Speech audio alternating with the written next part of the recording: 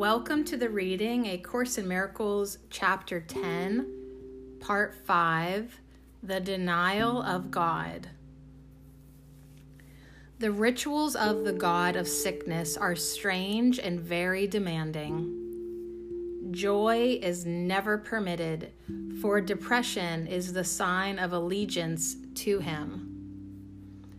Depression means that you have forsworn God.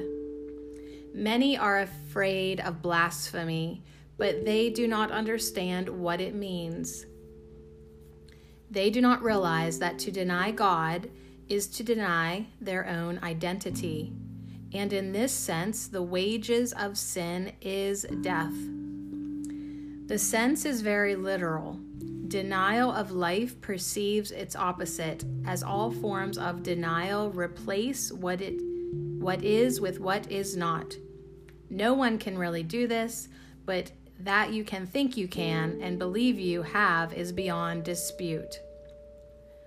Do not forget, however, that to deny God will inevitably result in projection, and you will believe that others and not yourself have done this to you.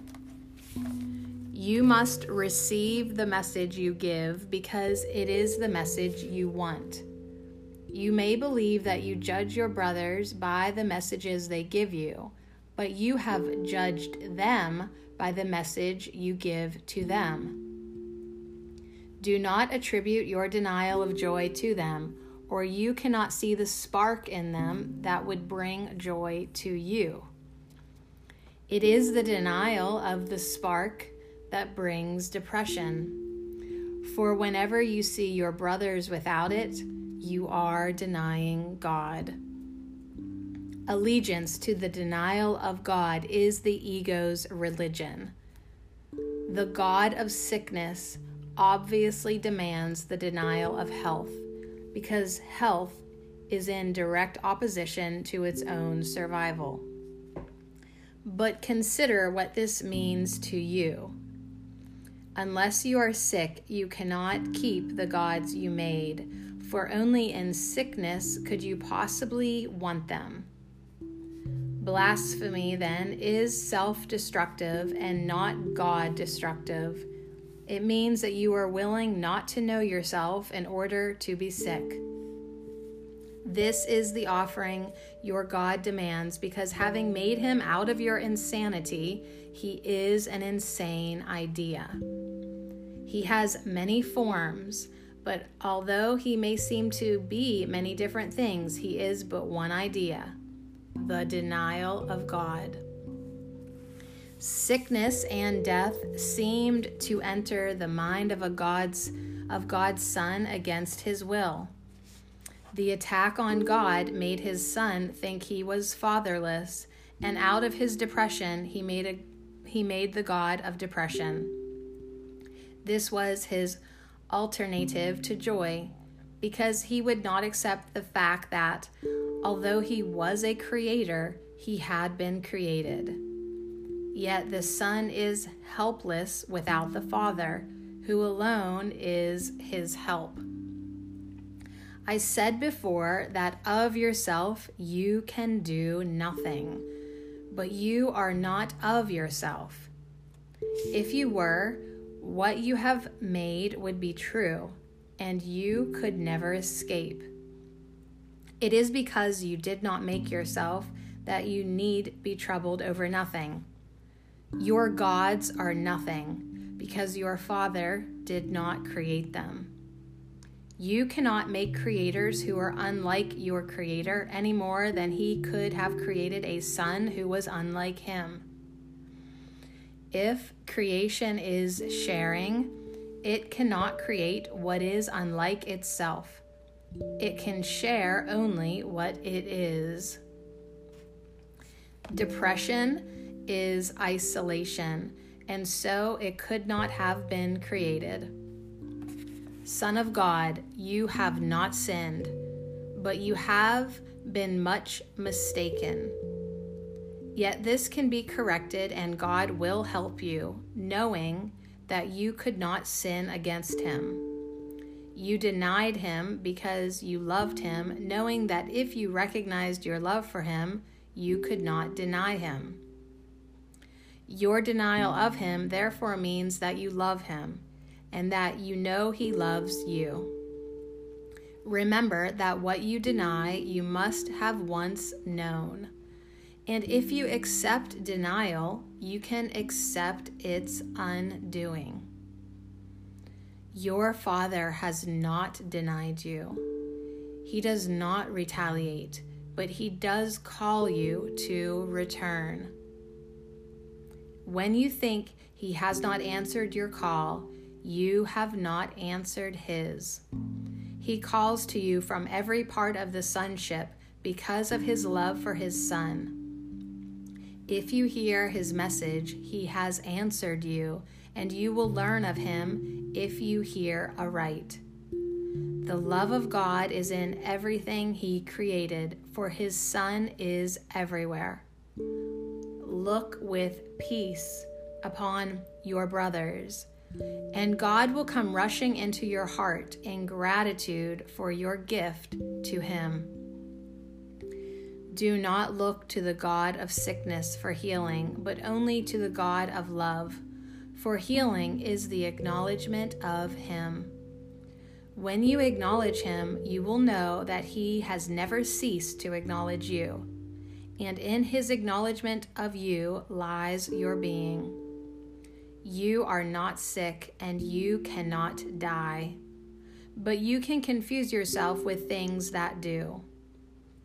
Remember, though, that to do this is blasphemy, for it means that you are looking without love on God and his creation, from which he cannot be separated. Only the eternal can be loved, for love does not die. What is of God is his forever, and you are of God. Would he allow himself to suffer?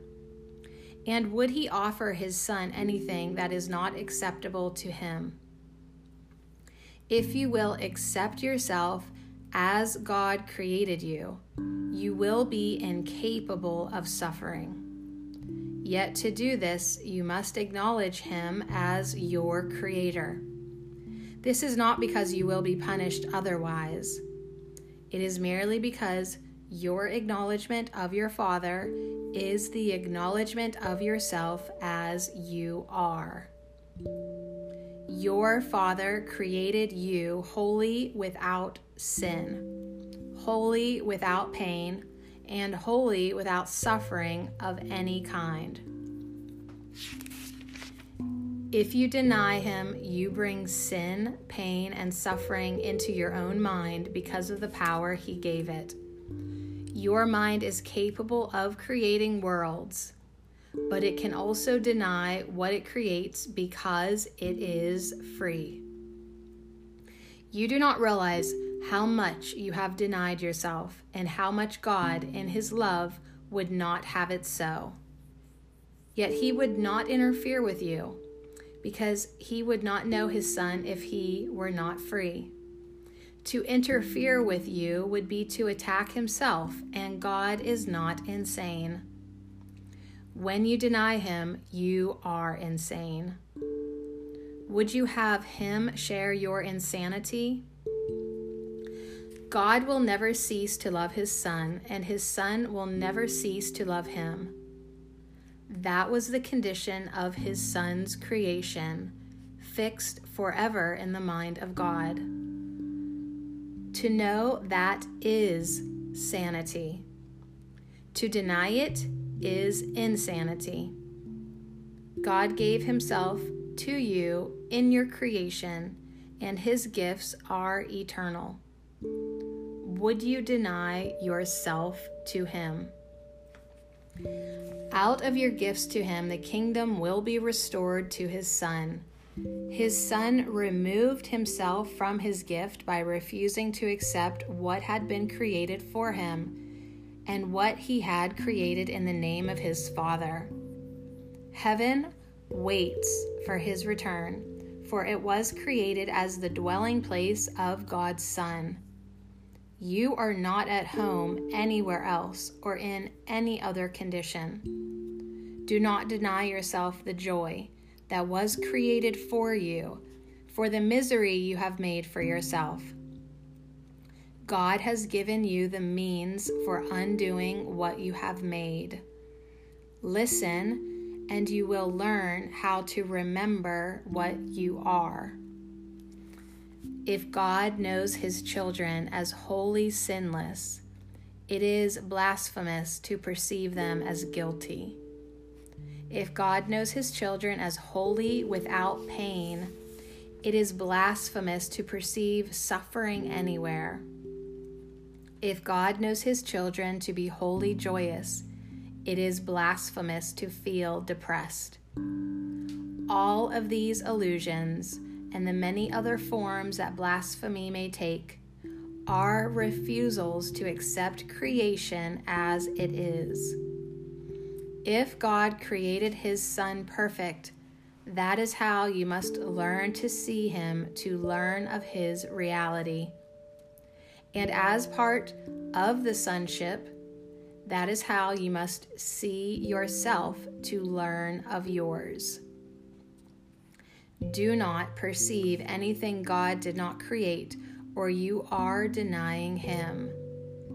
His is the only fatherhood, and it is yours only because he has given it to you. Your gifts to yourself are meaningless, but your gifts to your creations are like his, because they are given in his name. That is why your creations are as real as his. Yet the real fatherhood must be acknowledged if the real Son is to be known.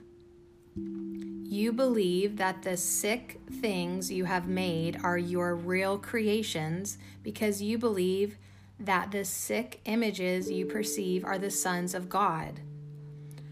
Only if you accept the fatherhood of God will you have anything, because his fatherhood gave you everything.